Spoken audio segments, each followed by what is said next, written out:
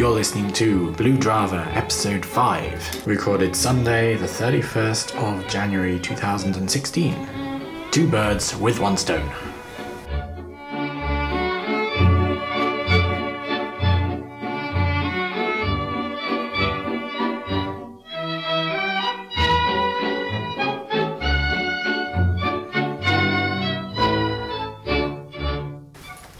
Welcome to Blue Drava. My name is Stephen Ward, and this is my little podcast about all sorts of things that I'm interested in. I've decided to kill two birds with one stone by doing the ironing at the same time. So when you hear my clothes flapping around or the iron steaming, that's what that is.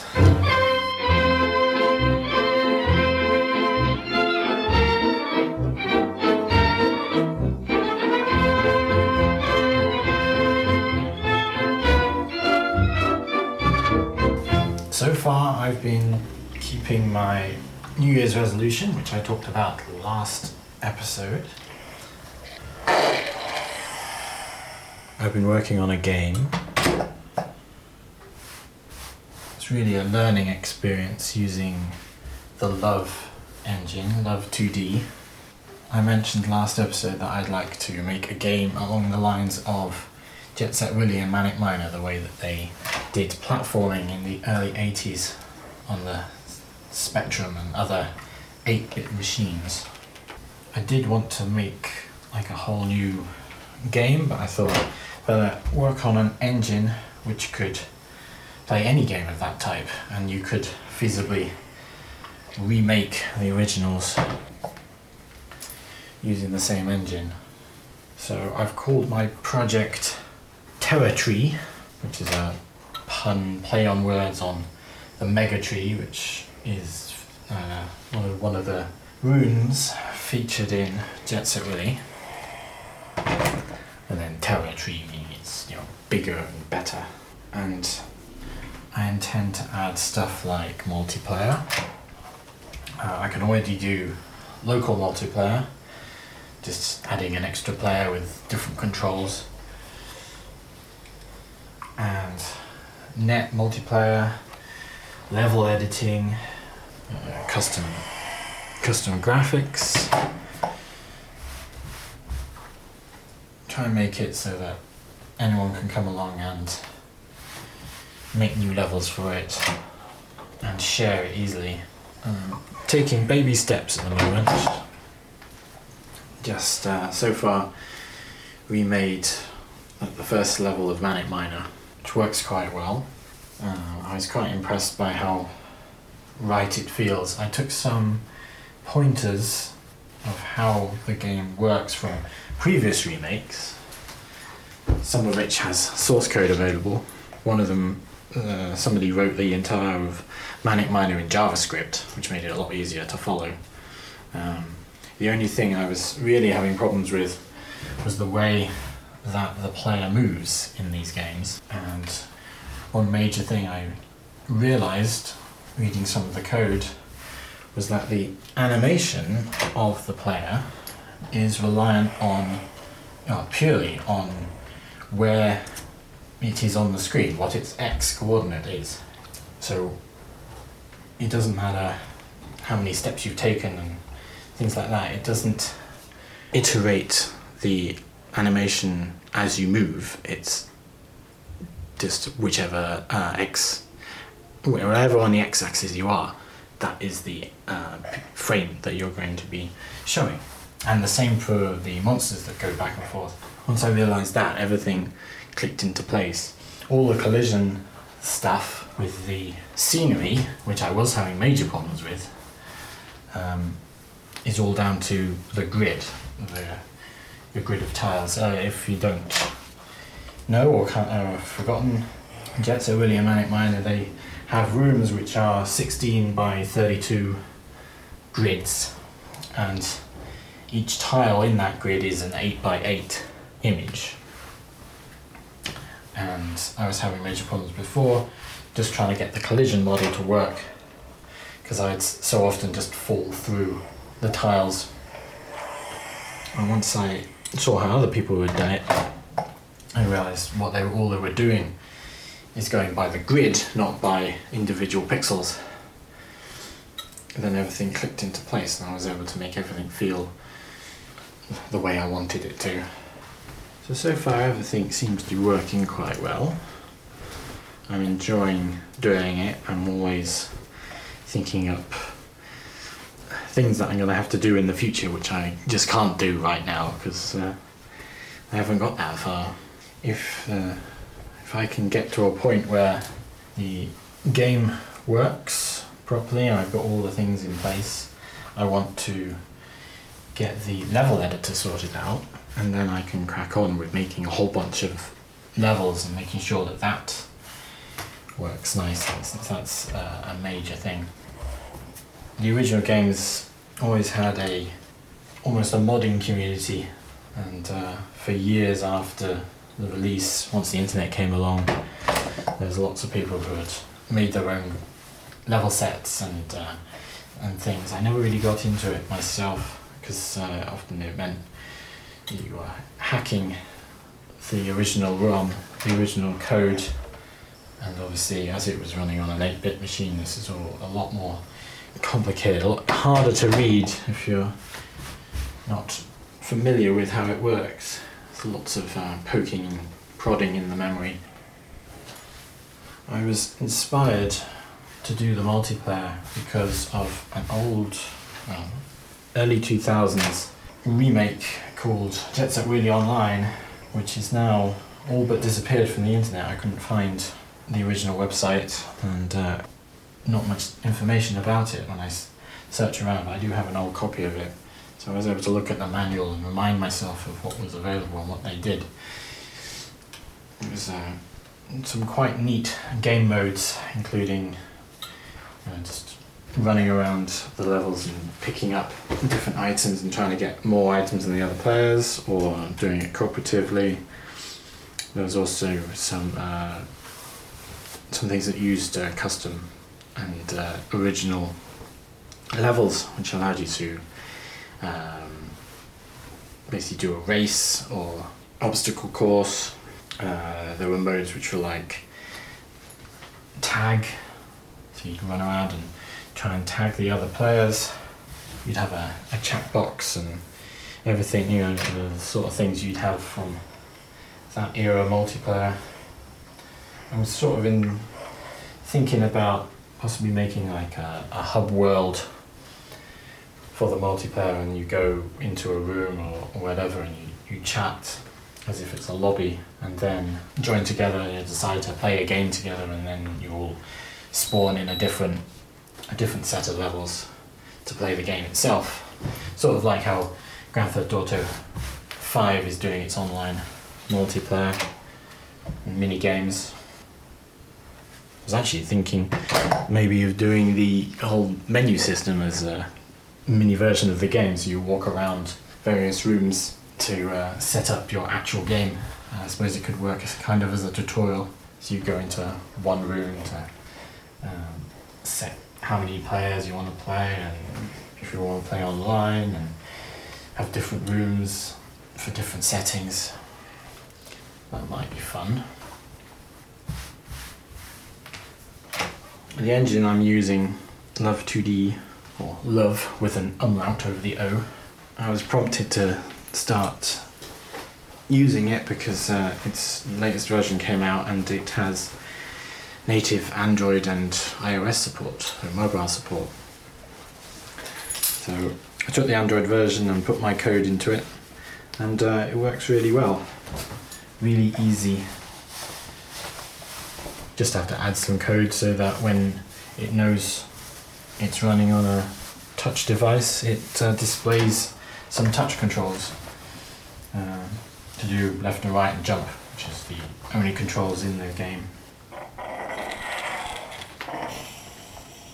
To make things easier, I set up some syncing software called SyncThing to automatically update the code from my development machine, my development build on my laptop, automatically to my Android phone and my Android tablet. And that works quite well as well. It's really easy to edit the code, just wait a moment for it to update and then try it out again.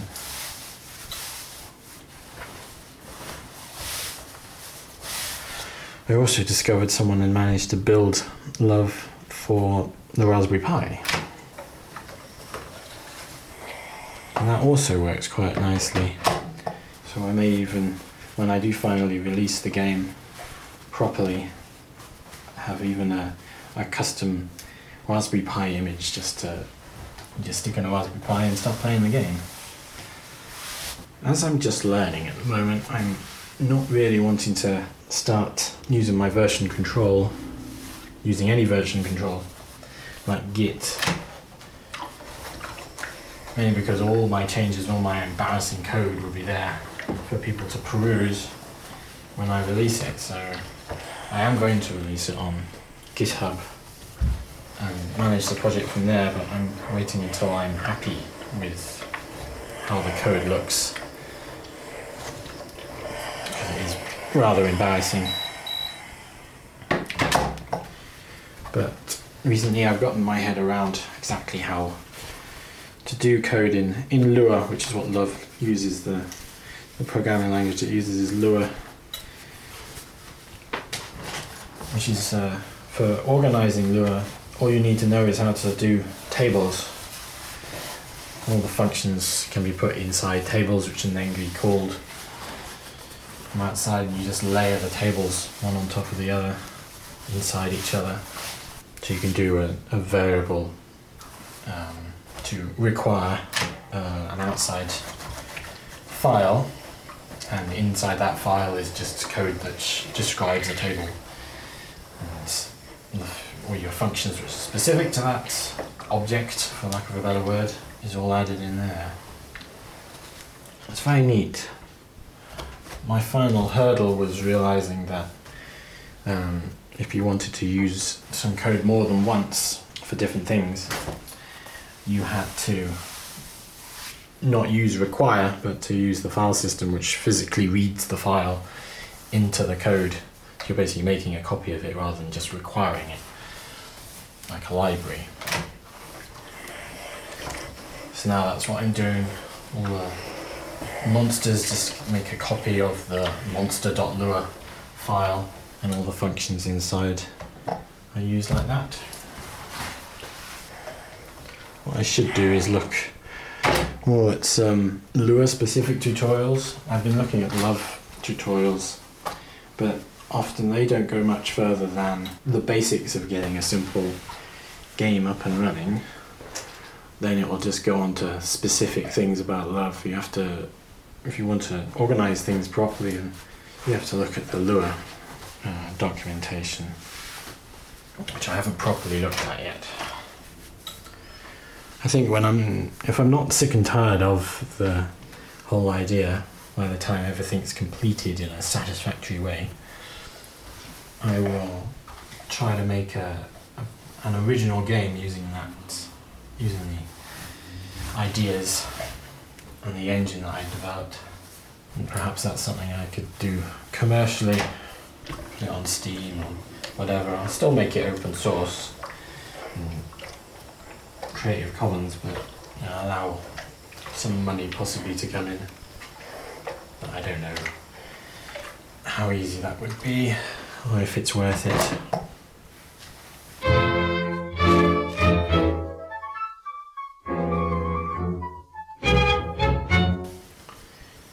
The next project after that will probably be something which I'll do as a commercial idea, something purely original, which, now that I know how to use the engine, I'll be able to do properly.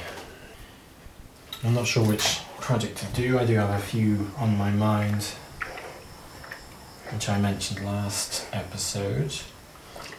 Mainly the computer security simulator, which will be sort of a cross between tower defense games and uplink and other hacker games, and maybe a bit of like 4X style strategy and expansion.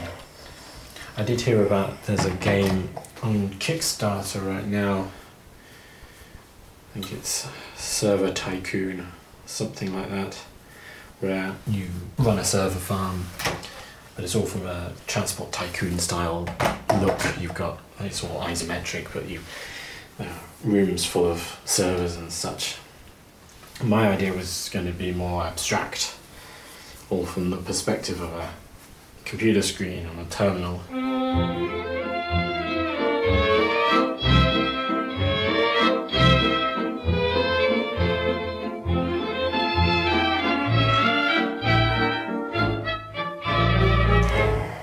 In other news, this month I'm planning to build a new PC, proper gaming rig, which I haven't had for many years.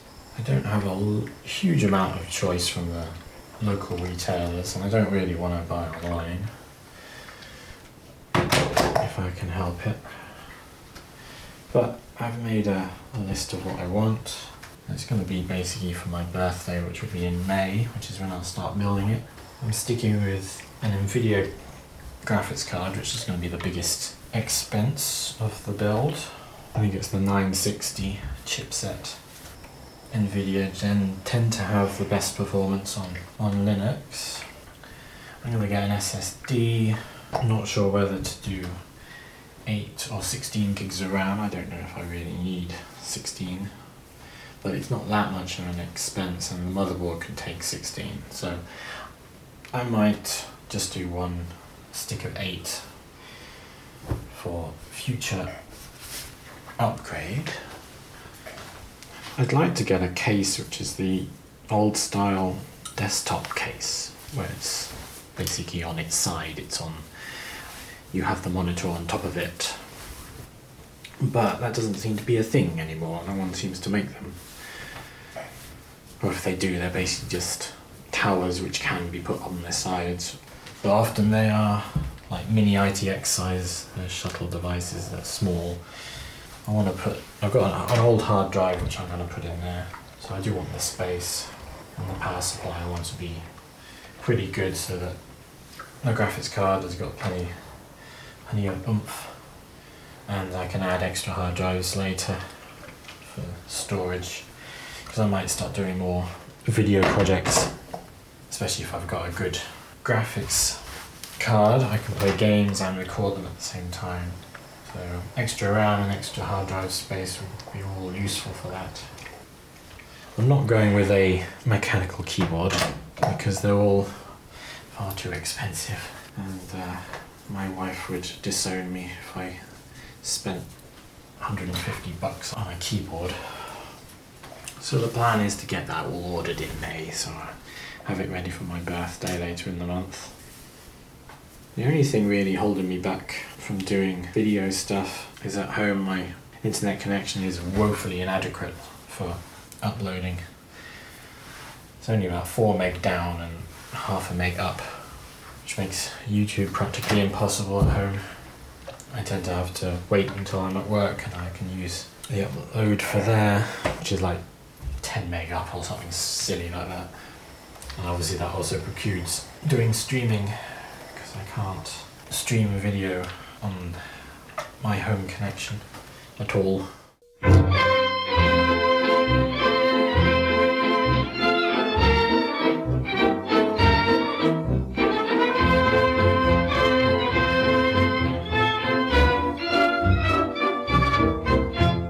As for the podcast, doing once a month is probably doable, especially as I have stuff to talk about with me making this game. Maybe more than one game, I'm sure, eventually. I don't like recording late at night, so I'm doing it now, which is Sunday afternoon. My daughter's at her grandmother's, my wife is having a snooze. They've both been sick this week. And I'm getting some chores done while it's quiet. Not that doing Blue Drava is a chore, it's just I like doing it, but it does take a lot of time. And this month, a lot of the time I've wanted to just do my coding on my game, which shows how much I'm enjoying it. But I can't code while I'm ironing, but I can podcast, so that's good. 2 birds with 1 stone, everyone's happy. Ironing is a lot more fun when you've got something else to think about. That's why I often at least listen to podcasts. I did try watching YouTube videos while doing it, but That's how you burn yourself. Speaking of YouTube, the last Blue Drava video went up without any problems compared to the other ones. I first had some takedown notices with the first couple of episodes. I haven't had that problem anymore. Still haven't had any comment or discussion, but I'm not expecting any really. I do this podcast as fun and practice using mixing and editing, and as an excuse to have a server, which the server costs they're not extravagant. $10 for 2 months on DigitalOcean. But so often I get myself a server, I start doing a website, I feel like I'm doing something, and then I sort of leave it and don't really do anything with it for months, and it becomes a waste of money. So at least this way I can tell myself I'm using it. Right, my ironing pile has reduced to practically nothing, and so I shall leave you for another month or so. Maybe not that long. Hopefully next episode I will have released the code for Territory, so that I can get some feedback on it. I'm enjoying making it. If you want to get in touch with me, it is show@bluedrava.com, or leave a comment on the episode post, or on YouTube, if that's where you're listening to me. And bluedrava.com has got all the details for other ways to get in contact, my social media, etc. And social media for Blue Drava itself. We're on Google+, we're on Facebook. I say we is me, Stephen Ward, aka Orcon DK. So, I hope you enjoyed this rather distracted podcast, and I shall speak to you soon. Be seeing you.